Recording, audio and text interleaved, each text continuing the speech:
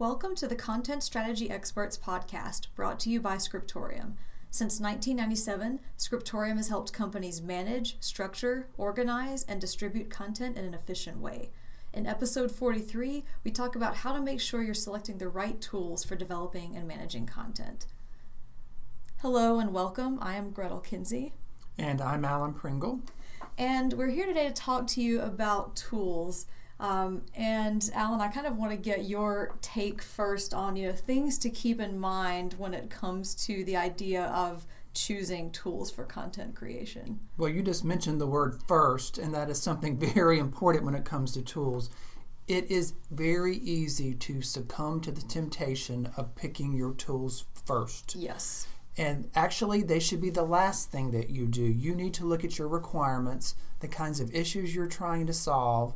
Take a look in the bigger picture, what your problems are, not just your departments, but, enterprise-wide.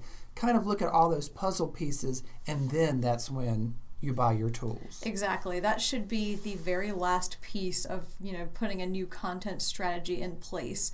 And we've seen people make that mistake of picking their tools first, and then what happens is you get locked in, and if you don't kind of do the analysis up front and decide what are your needs, what are your goals, then you're not going to have a tool that fits those needs. What you're going to end up with is, if you go tools first, you're going to be kind of trying to shoehorn a strategy to fit the tool rather than the other way around as it should be done.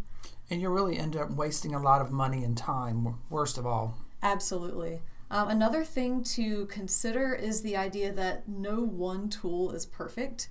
So if you're looking for sort of a one-size-fits-all or one single solution that can solve all of your problems, there's a good chance that does not actually exist. So instead of looking for something that's going to be that perfect match, what you've got to do is just look for whatever's going to be the best fit based on your requirements, your timeline, your budget, any other factors that you have to consider, and know up front that it's not going to check every single box that you need, but as long as it's the closest fit, that's what's most important. And if there is an aspect that a particular tool or product does not address, and that is absolutely imperative, you may need to build in time in your budget and in your timeline to handle the expense and time required to make the customization to support that particular requirement. Right. It may be a customization. It may be something like another tool that you could add on to the main one you're considering. There are ways around those gaps, but it's really important to keep in mind that there's not sort of a one solution in a single tool, most likely, that can solve everything that you need to solve. Despite the marketing claims you may hear. And the last point that I want to bring up about just sort of these first line considerations, and I think, Alan, you touched on this a little bit, is the idea that your tools don't affect just your department. They affect the entire organization and any other departments that you collaborate with. There's definitely, and I don't know if trickle down is the right word, there are always these fingers of things kind of touching and interconnecting, and you really need to pay attention to it. And a good example of this, a lot of people don't consider, for example, talking to their IT departments when they're buying tools. Mm-hmm. The IT department, they're the people who are wrangling all the tools in the organization generally. And if you don't get their input, you are doing stuff in a vacuum that's going to cause a lot of problems. So you've got to think about everybody in your organization, not just the people who are going to actually use the tools. Right. And you also want to think about things like departments that may not be directly involved in creating content, but they may still need to access your content and use it. So the first thing that comes to my mind is something like training. They may create their own content, but if you're creating documentation, they may need to borrow heavily from that. Same thing with marketing. So even if you've got different departments with their own tools, what you get will affect what those other departments can do with your content and what you can do with theirs. So it makes a lot of sense before you put a lot of budget and time and effort into installing a new tool to check with any departments who may be affected and make sure that that's not going to mess them up somehow. Yeah, talking to other people, first of all, common courtesy. Second of all, if you don't, you're going to alienate people and really cause change management problems. So really getting that communication going from the get-go, not just within your team, but across teams when it comes time to switching any kind of tool, is vital. Absolutely. And it kind of goes all ways. So if you are maybe coming up with a new content strategy and you know that some of the other departments in your organization are looking to restructure their content processes or just their general processes too, then it can be really helpful to maybe have this tool selection process going on concurrently. So let's say if you are in TechCom, tech pubs, and you're looking to upgrade and maybe you interact a lot with training, then if they are looking into getting a new LMS and you're looking into getting a new CCMS, it might be good to think about which ones would play nicely together or can connect. Right, the interconnectivity is very important, and that the smarter that content gets, the more of these kinds of bells and whistles you have to think about that interconnectivity being one of the most vital things to consider when you're having these conversations with other groups. Right. So next I want to talk about sort of the typical steps that an organization would go through in the process of selecting tools and sort of how you can really get the most out of them and how you can do those steps correctly to maximize their value. And the first one, of course, this goes along with our pick tools last, but the first one is research. And you really want to spend a lot of time focused on research because that's going to narrow down your options before you kind of get deeper into the selection process. And another aspect of research, sometimes it is a good idea to get third-party input. And yes, I'm a consultant and I'm going to advocate you hiring a consultant. It is a really good idea if you have the budget or if you're putting together a budget to get some time from someone who is sort of removed from your organization, who can look at this with a kind of a different viewpoint and also help you kind of filter through the features and the product claims, the marketing claims, to get a good handle on what really is the best fit for you. One thing about a consultant is that they likely have done this many, many times. That's their job, to help people pick the right tools to get the job done. If you are on the other side of this and you're in a Marcom department, in a TechCom department, in a support department, the likelihood of you changing tools, every 18 months is very low. That just doesn't happen. There's a good chance you have no experience in doing this. So getting that outside perspective can be very valuable and helpful to you. Absolutely. If you go for outside help, they're going to have insider knowledge in the industry and connections that you won't have just as a potential consumer of that tool. So they can really, what they can do is at the research phase, they can help you narrow things down to a few really suitable options for you by looking at your needs, as opposed to you having to kind of do that on your own. If you're doing that on your own, then what you're going to want to do basically is look at every different tool that exists out there that could possibly do what you need, and then start narrowing it down based on things like, what are our requirements, what is our budget, what is our timeline for installing this tool, what's the learning curve involved, all the different factors that are important. You would have to do all of that yourself if you're not in a position to use a consultant, and that's why having an outside third-party consultant can be so helpful. If you don't have the budget to hire a consultant, maybe see if you've got some development budget where you could go to a conference. Mm-hmm. At a conference, some kind of industry event where they're going to be the vendors, preferably the ones that you're planning on talking to, where you can talk to the vendors, you can see demos at the conference. A lot of times at the different booths in the exhibit hall, you can schedule demos. You can also talk to your peers about what tools have worked well for them in a situation that may be similar to yours. That's another way to get sort of some outside input without necessarily, full tilt hiring a consultant. Right, and conferences are very helpful because if you're researching these, different tool vendors, these different options, there's only so much that you're going to find out on their website before you kind of hit a wall and say, I need more information to know whether this is going to be a good fit. And a conference can be a really good starting point to gather some of that information. As Alan said, a lot of them will have booths there. Sometimes they'll also give presentations, and so you could, go to some of their presentations, and they may be demoing their tool there, or they may just be talking about how it can help solve a certain problem, and you can see if that fits with what you're dealing with. But that's a really valuable way to kind of get more information than you typically would from just going online and reading about these tools. Absolutely. And do talk to other people who have used the tool, maybe even ones that the vendor doesn't necessarily, a lot of times the vendors will tell you, go talk to this person. If you can find some other people who are beyond that, that would be to your benefit. Yes. So once you've done all of your research, the kind of next step is to narrow it down, make a list of a few possibilities that might suit your needs, and those are going to be ones that you look into more in depth. And of course, again, if you go with a third party, a consultant, they will probably give you that list. But if you're researching it on your own, then that's where you would make the list and say, okay, I'm going to pursue these a little bit more. So then the typical next steps there, if you're looking at something like an authoring tool, a content creation tool, one of the first things I would recommend is if there's a free trial offered, then do it. It might be typically like a 30-day free trial, and that can give you just a chance to test it out, see what it's like to use that tool, how much of a learning curve there might be for the content creators who are going to be working with it on a daily basis.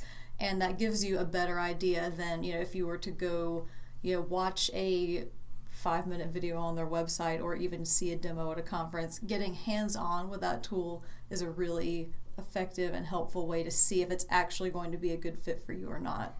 And if you are in a situation where you are having to combine multiple tools into a workflow, it would be wise not to be looking at these tools individually in a vacuum. If at all possible, set things up in a way that will mirror reality so you can see where things collide and don't work well or do indeed work well together. Right. And of course, if they don't offer something like a free trial, that's when you can maybe ask about, a more sort of extended demo to give you that same sort of idea. But I do know a lot of them offer, some kind of a free trial just so that you can play around with it.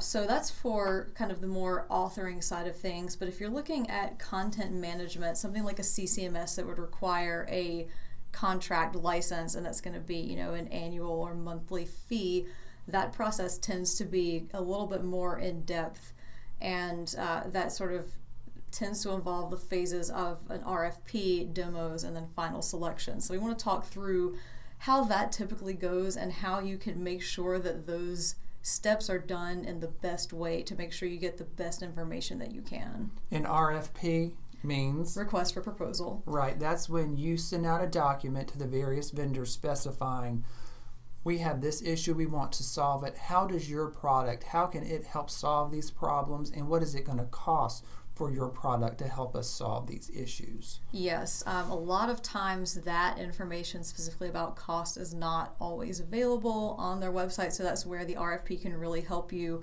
And especially if you've got a vendor that has to price it based on your particular needs, that's where this RFP will kind of help you determine whether that's within your budget or not. So another thing that we've recommended our clients do, and that most of them do, is include a really detailed questionnaire with that RFP that asks, all of the different requirements, all the specific points and problems that you need solved. How does this tool accomplish that? What is it that this tool does to solve this particular thing? And the more specific that you can make that, the better answers that you will get and the better idea you'll get of how good of a fit that tool is going to be for you. Yeah, you really need to make that list of requirements reflect your reality and what your expectations are.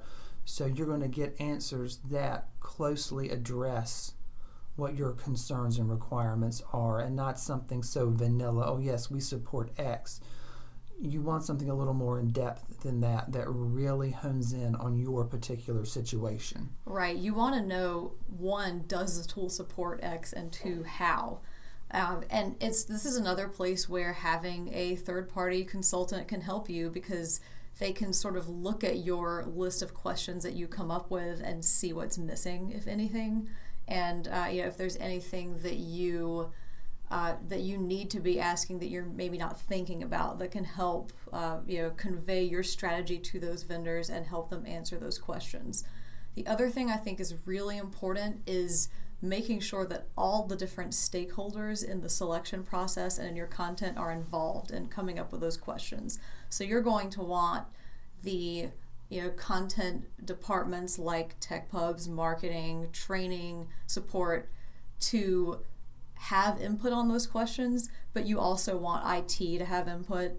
You want your CEO or whoever's going to be paying to have input. So you want to make sure that all the stakeholders get their questions in there. And that's why I've said that list of questions can be very thorough and very long. And we've had clients send out RFPs with hundreds of questions in them, literally, because that's what it took to get the information that they needed.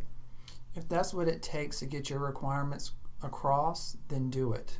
It may sound onerous, but you're much better off going into this level of detail up front and getting all the answers and making some unfortunate discoveries later in the process. Exactly. Another thing that I've seen a few clients do that I think is really helpful is when you're coming up with that list of questions, have a priority order, or give them a point value of this is required versus a nice to have versus it's okay if it's not available. And that can really help you weigh your decision, because if you have a question, for example, where you have a requirement that you've said this is a maximum, like out of a 1 through 3, a level 3, it has to be there, and the tool can't deliver it, then that might be sort of more of a deal breaker than if they answer, oh, we don't have this for a feature that's not required but would be more of a nice to have. So putting that kind of priority on your questions can really help you when it comes time to make your decision later. Yeah, Excel can be your friend here. You can create a spreadsheet that weights the values of the questions and the answers accordingly. Yes, and so once you have sent out those questions and you've gotten answers back, that kind of leads you to the next step, which is look through the answers, eliminate any tool options that have major deal breakers or that are not a good fit just based on those answers. And then that kind of leads you to your short list for the demo phase. Right, and the demo phase really is where you're starting to get to brass tacks. Yes. That is where you're seeing things in action. You are hopefully going to see cases where the vendors will show you very specifically how particular outcomes and requirements you have. They show how their tool will do those things very specifically, or you hope. Yes, that's why I think it's really important to have a list of specific use cases that you would like to see demonstrated, because if you don't, then all they're going to be able to do is kind of their generic demo that they would do at a conference or something, and you're not going to get anywhere near the value out of it that you would if you provide them a specific list of here are the things we want to see that you can do. We've even had some cases where a company might provide some of their content to that vendor and say, put this in your system, show us how it would work with our content so that we can actually get a very clear idea of what that's going to be like if we go with your tool. So the more that you can provide the vendors up front before those demos, the better those demos will be. And I think the vendors can be very appreciative of that level of detail, because it tells them what they need to hone in on, what they need to address, instead of basically throwing everything up on the wall and seeing what sticks. The more information you give them, the more specific and helpful the demo is going to be for you, and by extension for them, because it tells them what they need to address. Yes, and one other point that I think is really important that sometimes gets overlooked is asking the vendor if you can record the demo, because you really want to make sure every stakeholder in your organization can see the demo. And of course, with scheduling, it can be hard to make sure everyone can be there to see it live. So, and I've never had an issue with a vendor saying, "Oh no, you can't have my permission to record." Most of them record it anyway. So that's one thing to make sure that you ask for, is to have that recorded and get access to that recording so that everyone in your organization can see it, and even so that you could go back if you are there live and review certain things and discuss them as you are making your final selection. And today with teams that are very distributed, it is often very difficult to schedule a meeting that everyone can attend. It's not convenient for their time zone. Yes. So recording that can be very helpful because you want to keep everybody in on what's going on. And if someone can't attend the meeting because it kind of a conflict with another meeting, or they're 3 time zones away, having that recording lets them still be part of the process even though they were not there when the meeting was live. Right. So once the demo phase is done and you have seen those tools in action, then what it comes down to is the final selection out of those, that short list of tool options that you had. And one thing that I think is really important is to think about all the information that you've learned, not just from the demos but from the RFP. Put all that together, look at it, compare what you got from each different vendor. Look at your options very carefully, weigh them against your content strategy requirements, and use that to help you make that final choice. And you likely have a procurement organization in your company, and you're going to be working very closely with them because they likely have very particular rules to follow, etc. when it comes time to make these selections. So work closely with them to be sure you're following your company's guidelines. And they're going to be the ones battling for the best price. Let them do their job in that regard because that is what they're there for. Absolutely. One other thing, and this applies not just at this phase but kind of at any phase throughout the selection process, is follow-up questions. A lot of times we've seen cases where you may get down to maybe 2 or 3 tools that are all pretty close fits, and it's really coming down to small factors that would make or break that decision. So don't be afraid to go back to the vendors with any follow-up questions you have, no matter how ridiculous you think it is. Be very specific, and if there are those little make or break factors that you need to go back and ask them about, if it's something that didn't get asked in the RFP or brought up in the demo, then do it, because that's really important to help you make that choice. It is, and when you are getting down to those final bits and you do decide that someone is not a good fit, be courteous and let that tool vendor know you're no longer under consideration. I have seen too many times where vendors were left hanging far too long, and it's just not courteous. And I'm asking that for their sake, really. Basically, if you decide you're not going to use a vendor, be sure and tell them. And if you have the ability to tell them why, please share that information with them as well. Yes, and it may be, oftentimes it's not that there's something wrong with their tool necessarily. It's just that it was not a good fit for you. Right. Like I was saying up front, no one tool is perfect, and it's just a matter of what's going to be the best fit. So if there's some reason why they were not the best fit, then it would be helpful for them to know that, just in case there are future clients that they might have later who have a similar situation. It may help them make some changes to their tool down the road. So the more you can share that information, the better. I agree. So do you have any other final thoughts on choosing tools? Some of the early things we talked about are really the most important. Don't pick your tools out of the gate. Do some research. Figure out what your requirements are. And as part of that process, be sure that you do not let your incumbent tools and what they can and cannot do color what you are doing. In a lot of cases, you may be needing tools that are completely different from what you've got now. So you have to really be careful not to let how things are now completely influence what you're looking for with your new tool set. So yes, you have to think about the user experience of how you're doing things now and maybe how it will map to your new situation. But the requirements for your team, the requirements for your company should be driving your tool selection, not necessarily having a one-for-one corresponding user experience in the new tool set. Make training part of your budget to help people get over that learning curve. That's how you can handle those differences, which are inevitable when you're going to switch tools. Absolutely. And that just brings it right back to the point of why it is so important to make tool selection the last phase and not the first phase of putting in a new content strategy and new processes.